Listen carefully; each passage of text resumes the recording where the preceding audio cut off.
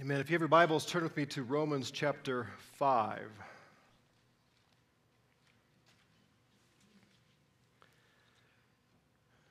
We will finish up the chapter today, verses 18 through 21. Please listen as I read the Word of God. So then, as through one transgression there resulted condemnation to all men, even so through one act of righteousness there resulted in justification of life to all men. For as through the one man's disobedience the many were made sinners, even so through the obedience of the one the many will be made righteous. The law came in so that the transgression would increase. But where sin increased, grace abounded all the more. So that as sin reigned in death, even so grace would reign through righteousness to eternal life through Jesus Christ our Lord. Will you pray with me?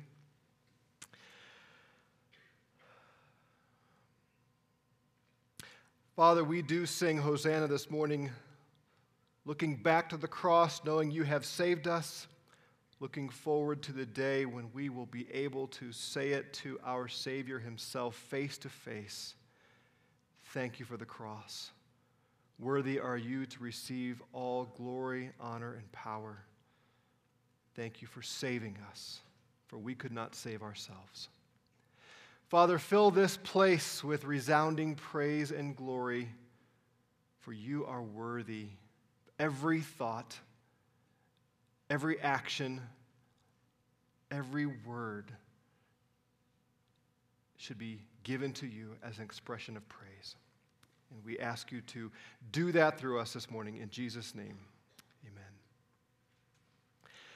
So I posted an article on Facebook yesterday from the USA Today called "Relationships Are the New Religion for Many."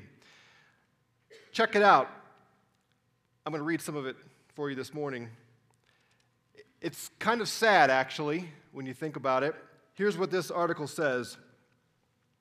For many people, holy days such as Easter and Passover have become simply holidays, celebrations with loved ones. But many see spiritual value in these gatherings. Emily Hilliard will cook a festive brunch with friends on Easter Sunday, but none of her Washington, D.C. social circle of foodies, folklorists, and fiddlers will go to church that day. In Denver, Ambra Vibran will enjoy an Italian feast with cousins that Sunday, but she says, my spiritual life is in hiking, skiing, kayaking, and enjoying God's creation. It's a stretch to recall when Vibran last went to church. Eleanor Dre plans a Jewish traditional meal where family and friends will talk about freedom, but it won't be on Passover, Monday night this year. Folks are tied up with their kids' spring vacations. They'll gather at Dre's San Francisco home in April instead. This week, most Americans will celebrate essential stories of Christianity and Judaism. God freeing the enslaved is a key Passover theme. Easter's core is Jesus' resurrection, offering a doorway to salvation. But many will celebrate with a twist. That means they're not going to go actually and celebrate anything. They're just as Christian, just as Jewish in their own eyes as people who follow traditional scripts, church on Sunday, and so on. Esther Fleece says, relationships have replaced religion for many millennials. She goes on and says, religion gives people a basis for morality, for hope, and a greater purpose. Millennials form their friendship groups around similar interests. They reinforce and encourage each other. Fleece's friend Vibran, 30, takes the view that religion has evolved over the years. I feel like it's whatever you want it to be. I believe the Catholic moral values, but I don't feel I have to go to church to consider myself a believer in that. Hilliard, 29, might find herself singing old-time hymns on Easter. However, the singing is not about theology.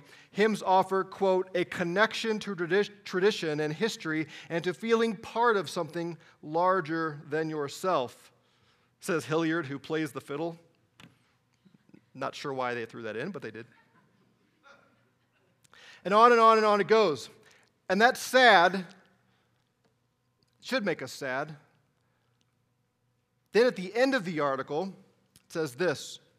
Rob Bell, do you remember Rob Bell? He was a pastor of a mega church back in Michigan, wrote a book called Love Wins, where he basically said, everybody goes to heaven. Once a nationally known pastor on the evangelical megachurch scene, no longer holds a pulpit, praise God. That's not in the article, that's my editorial comment. Now he's working on TV pilots with a spiritual side and touring to tout his new book, quote, What We Talk About When We Talk About God. It's addressed, he says, quote, to all those people who feel reverence humming in them, but they're afraid to call it God because of all the baggage attached, end quote. Relationships may be replacing religion for some people because, says Bell, quote, it is our humanity that we have in common. Religion divided us and cut us off from each other. Lots of people have realized that if the religious machine has value, it has to talk about what it means to be human. That's what makes holiday meals together at a table so important and profound. It's a way of encountering God in holiness and sacred nature of all of life, from family to friends to neighbors to money and breath and sex and work and play and food and wine. Relationships. It's all about relationships. It's the new religion. Have family over, have friends over, celebrate Easter, celebrate Good Friday, celebrate whatever you want as long as you're with family. That's how we get to experience God. That's the new religion, according to this article. I like to eat. I like friends. I like to eat with friends. And I like relationships, and we all like relationships. God made us to be communal relationship people. And this is all well and good until we stand before God at judgment. What relationship, what meal together with friends and family is going to help us when we stand before God and give an account for our lives and our thoughts and our actions and our deeds? None of our gatherings together over pot roast and gravy and potatoes, none of that is going to in any way atone for our sins, is it? None of these relationships, none of the hiking together and the kayaking together and the fiddling together, none of that is going to be of any value when someone stands before a holy God and he says, here's my standard, here's your life, how does it measure up? Remember the list of verdicts I read last Sunday to begin? There's no human relationship that will cause the jury to say, we find the accused not guilty. There's one relationship that will. And that is a relationship with the Lord Jesus Christ, which we celebrate on Easter and every other Sunday, and we should celebrate every other day of our entire lives. To come together for Easter and not celebrate the resurrection of Jesus Christ is like having an anniversary meal and not celebrating your marriage. It's a nonsense gathering. It's only that relationship that brings salvation.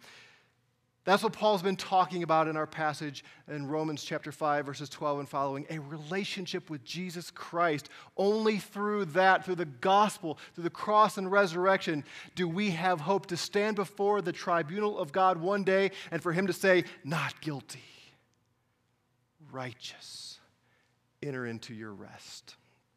Today we're going to finish up this challenging passage, difficult passage for sure.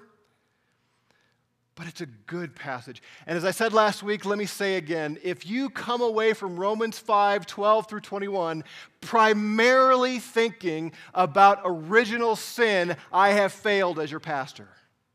This is not a passage primarily dealing with original sin. It's not about sin in its accent. It's about the abounding, lavish, overflowing grace of God. Now, the reason it's gracious is because we are sinners. But Paul has not written this chapter so that we will come away saying, oh, man is horribly corrupt and sinful.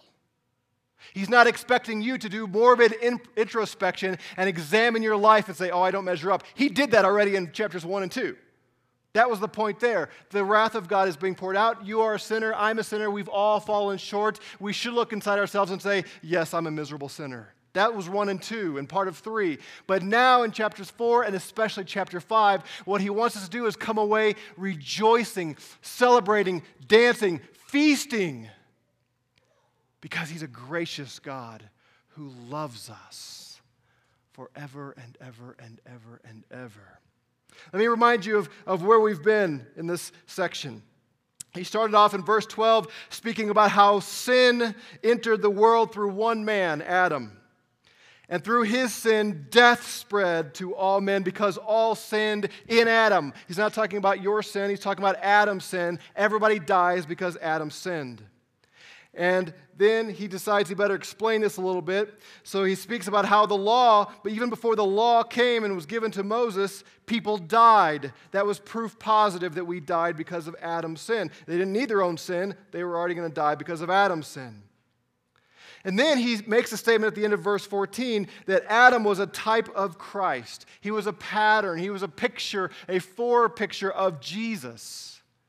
And the relationship he was establishing was Adam represents a group of people, and Jesus represents a group of people, and everyone who is in Adam experiences his consequences, and everyone who is in Jesus experiences his. And as he explained this, he showed us the lavish grace of God. We looked at this last week.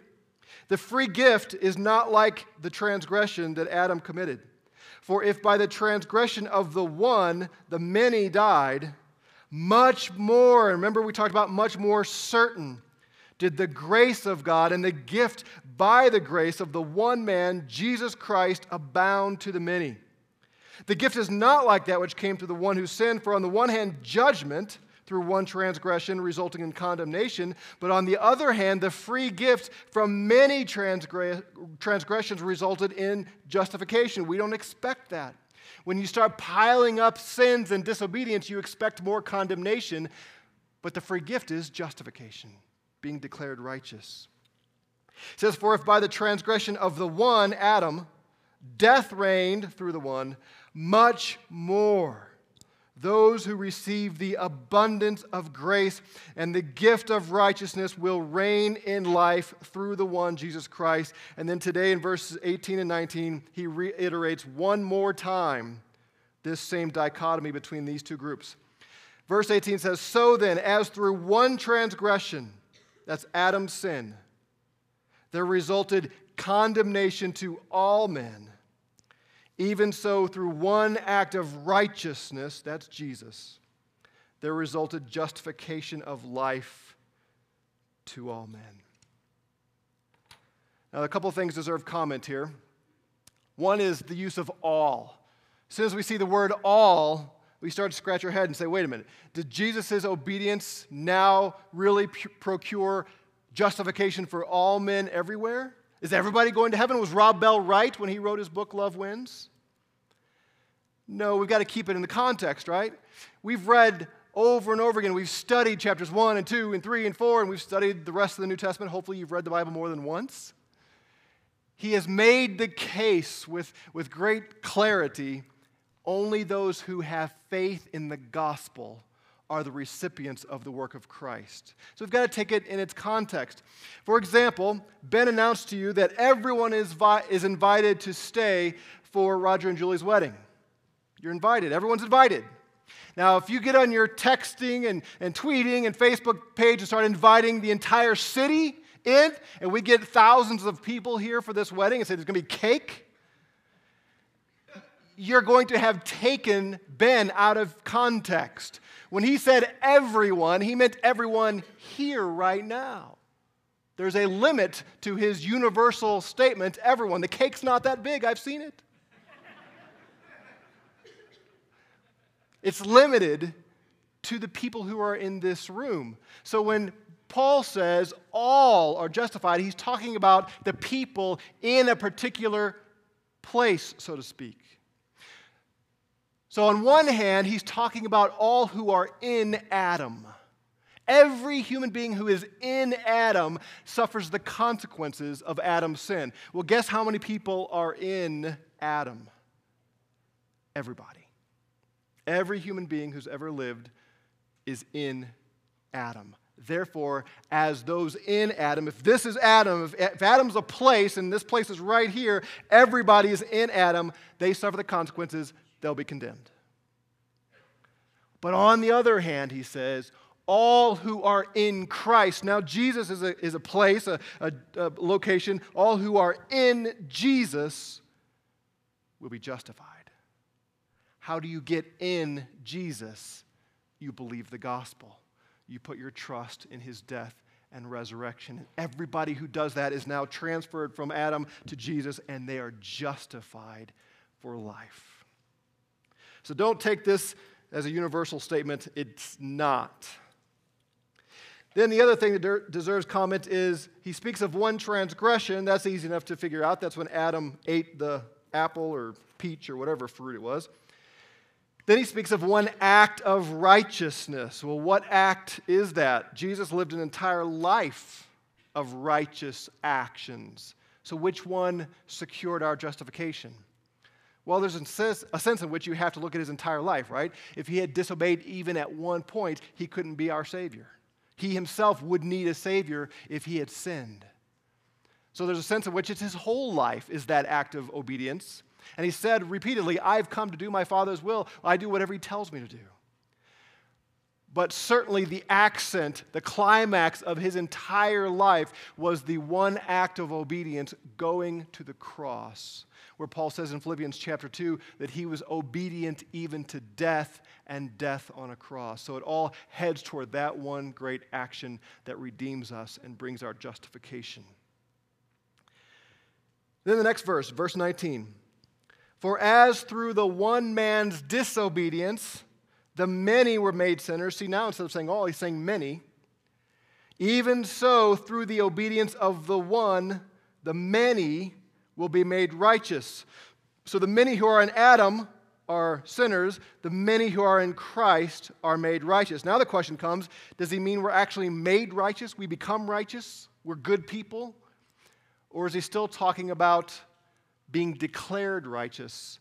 I think it's that, because he's using verse 19 to explain verse 18. One man's sin led to condemnation, another man's obedience led to justification. For, he says, through the one act, through the one obedience, many were made sinners in God's eyes, guilty, and on the other act, many were made righteous in God's eyes because of Christ. There's another thing I think may be going on here. This idea of justifying many. If you were a Jewish thinker, if you knew the law, if you knew the Old Testament, justification and many would conjure up something in your ears. If you were paying attention when the Kahlbergs sang a few minutes ago, it still might conjure up some things in your ears. What passage of Scripture do you suppose the song they sang came from? Anybody know? Got a guess? You can talk. Nobody knows? Maybe Isaiah 53? Do you know Isaiah 53? Listen to what Isaiah wrote centuries prior to the coming of Jesus. It says, surely our griefs he himself bore, and our sorrows he carried. Yet we ourselves esteemed him stricken, smitten of God, and afflicted. But he was pierced through for our transgressions. He was crushed for our iniquities. The chastening of our well-being fell upon him, and by his scourging we are healed. Now, the next word here is all.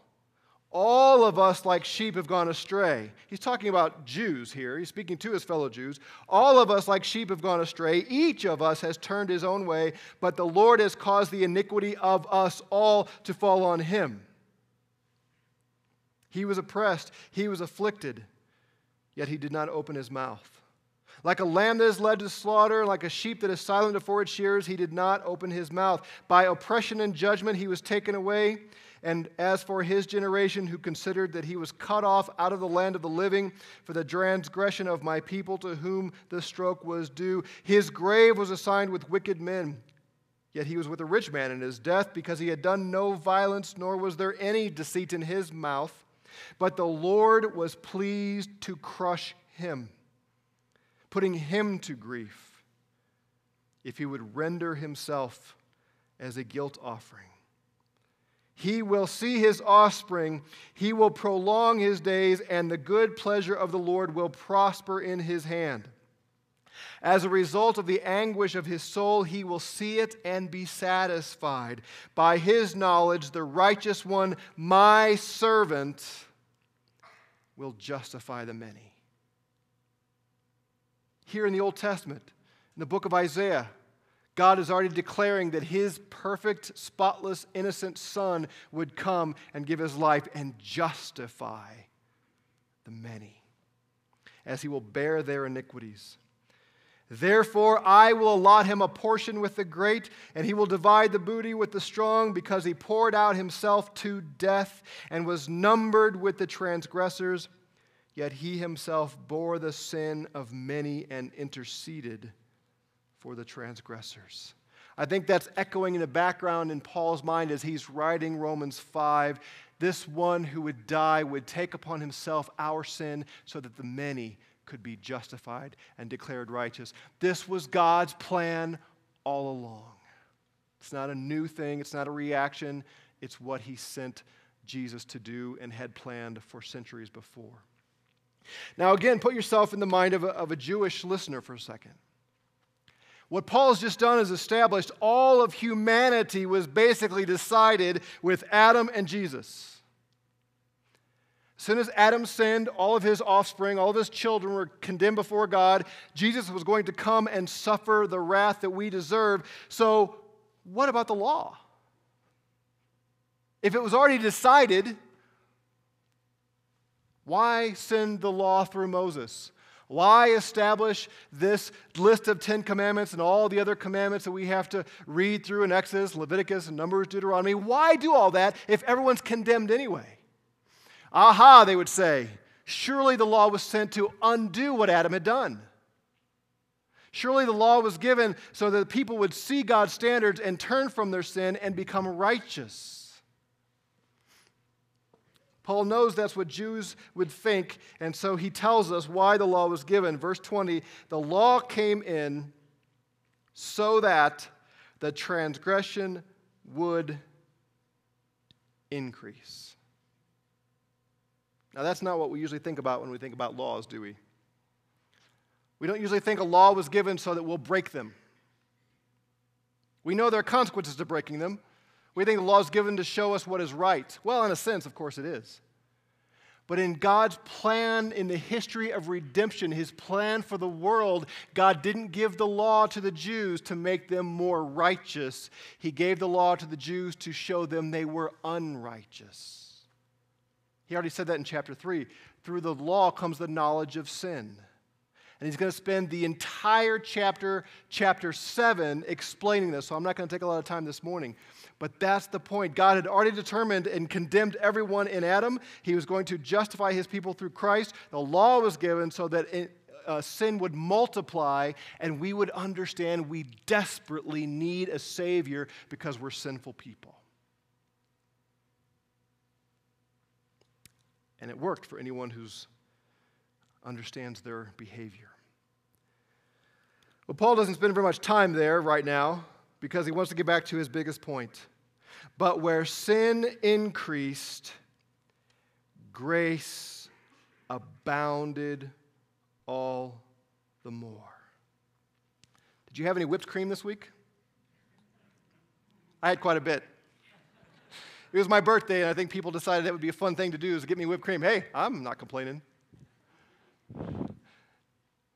Did you lavish whipped cream on anything? Big piece of pie, big piece of cake, something?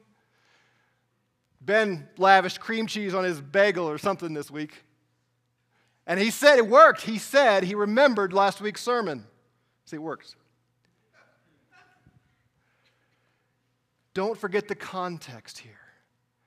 God's grace overflows. It superabounds. It is heaped upon us. Where sin increases, God's grace is bigger and wider and thicker and more powerful, and it covers us so much that we can't see the sin beneath it. That's Paul's point. Yes, all sinned in Adam. Yes, we're all guilty because of Adam, but way more important than that, way more certain than that, way more glorious than that is the fact that God's grace reigns over his people. He says in verse 21, so that as sin reigned in death, even so grace would reign through righteousness to eternal life through Jesus Christ our Lord. Do you see how he's personifying sin again? Sin is on the throne. Sin reigns. Sin is the master saying, you will die, and you will die, and you will die because you're a sinner and because you're in Adam. It was the ruler and the reign. And now there's a new sheriff in town. Right, Dan? There's a new king on the throne. It's grace. And grace says, be gone, sin. I'm in charge here. And I'm covering God's people. Now put this back in the broader context. I told you when we started chapters 5 through 8 are a unit.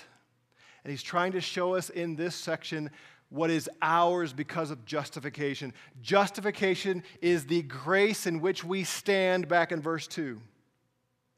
We have peace with God because we have been declared righteous. He loves us. He has reconciled us. He will give us everything. If God declares us righteous, who's going to bring a charge against us? Nobody can, because we're righteous in Christ. So condemnation is taken care of. We have nothing to fear on Judgment Day because we've been declared righteous. Suffering is altogether different now that Christ has come. Now that we have been justified, we can be certain that God is not punishing us. He's not bringing these hard things upon us because He's angry with us. He's already reconciled us. He's already declared us righteous. Now suffering is a tool for us to boast in and say, I can endure this because God loves me and has declared me righteous, and His hope springs forth in my heart. And I will look this suffering in the face and walk through it all the way to the end because God is good. And then, specifically dealing with the last few verses here, sin reigned in death. Death is no more. Death's sting, he says elsewhere, has been removed and taken away. Yes, we're going to die. You're going to die. I'm going to die. But death's reign has come to an end. This was God's plan all along. There is a passage also in Isaiah that is so wonderful in foreshadowing what was going to come centuries later. Here's what he wrote, chapter 25. He said, O Lord, you are my God. I will exalt you. I will give thanks to your name, for you have worked wonders, plans formed long ago with perfect faithfulness. He's saying, God, you had something in store, and you've got these plans that are coming down the pike, and you have determined this a long time ago, and they're going to come to pass. He talks about judgment and a few things, and then in verse 6 he says, the Lord of hosts will prepare a lavish banquet for all peoples on this mountain, a banquet of aged wine, choice pieces of marrow, and refined aged wine. We are going to feast. We are going to have a huge, glorious meal. But we're not going to be worshiping and celebrating relationships when that takes place. We're going to be celebrating the goodness of God and the glory of God and the resurrection of Jesus Christ. But God is the one preparing this meal on this mountain. Imagine Pikes Peak. Imagine somewhere up the hill there, the Lord himself coming and setting this amazing banquet before us. Lots and lots and lots of pie and whipped cream. I promise. God's going to do this. He says, and on this mountain he will swallow up the covering which is over all peoples, even the veil which is stretched over all nations. Do you see that? There is something that covers all nations, all peoples. There's this veil, this curtain that overshadows everybody across the globe. And someday God's going to swallow it up and remove that veil. What is it? What is it that covers everyone and everything? Next verse. He will swallow up death for all time. And the Lord God will wipe tears away from all faces, and he will remove the reproach of his people from all the earth, for the Lord has spoken. And it will be said in that day, behold, this is our God, for whom we have waited, that he might, Hosanna, that he might save us. This is the Lord for whom we have waited. Let us rejoice and be glad in his salvation. This salvation has been planned for centuries, millennia even, where he would swallow up death and wipe away our tears and prepare a feast for his people to gather and celebrate his goodness, and we will rejoice and be glad. That's the message of Romans 5. That's the heart of this dichotomy between Adam and Jesus. In Adam, we all die. We all suffer God's judgment. But in Christ, we have eternal life forever with him. And that is reason to rejoice and reason to celebrate. And so I ask you this morning two things. Number one, do you live a life that represents the reign of grace? I asked last week, what is there to fear? What is there to get nitpicky about? If God has forgiven us our sin, if we have eternal life secured, what is there to be afraid of? What is there to be all wound up about? Today I want to ask, do you live your life with a single devotion to Jesus Christ? You're not wrapped up in your work. You don't live for the next paycheck. You don't live for the next experience. You don't live to go and hike and kayak. You don't live for any human relationships. Your greatest passion in all of life is to praise the living God for his grace shown to us through Jesus Christ. That's what a Christian does. That's what separates us from the world who just goes through the motions and calls themselves Christians, but their passions really are about humanity and our commonality in each other. Our commonality, our unity is around the gospel of Jesus Christ. And if grace reigns over us, we will be different. We will have fellowship. We will have meals together. We will have banquets, but they will all be because we love Jesus and want to glorify him. My second question is, when's the last time you told somebody about God's grace? Did you tell anybody this week?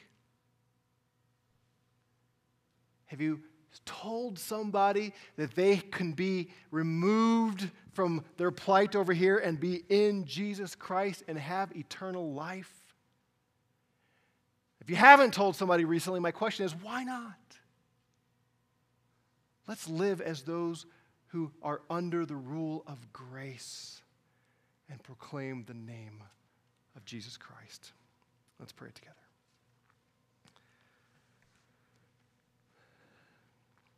Father, I thank you for Romans chapter 5. There are some challenging parts, some things that we still have to sort out, but the clear message is obvious to all who see it. You love us. You have forgiven us. You have declared us righteous because of your Son, Jesus, and our lives are eternal with you forever as the recipients of your superabounding grace. Father, I ask,